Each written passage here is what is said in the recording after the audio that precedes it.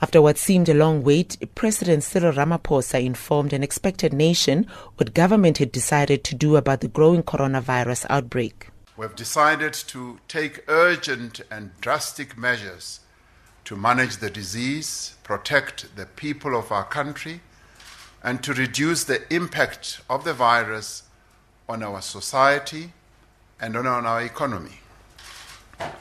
We have now declared a national state of disaster in terms of the Disaster Management Act. With the number of infections rising, the reported cases seem to be found in people who had travelled to Europe.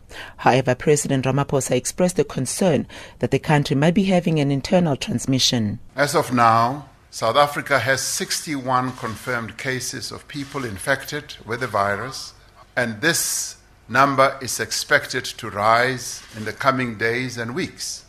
Initially, it was people who had travelled out of the country, especially from Italy, who had positively tested for the virus. It is concerning that we are now dealing with internal transmission of the virus. This situation calls for an extraordinary response. There can be no half measures.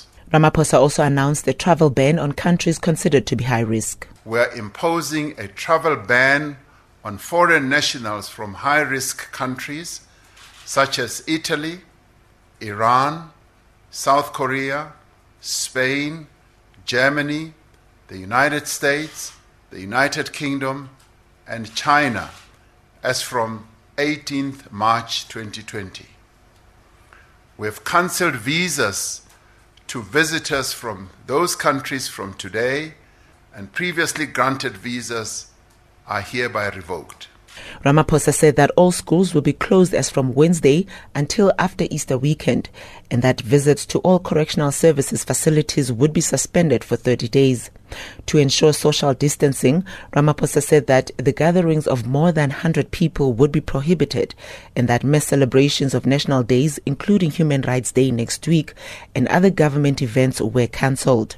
As part of intensifying the effort to curb the outbreak, Ramaphosa announced the establishment of a national command team to be chaired by him. Since the outbreak of this pandemic, our government's response has been led by the Interministerial Committee, chaired by Minister of Health, Dr. Zwelini Mkhize. We congratulate them on the outstanding work they have done, together with their able support teams.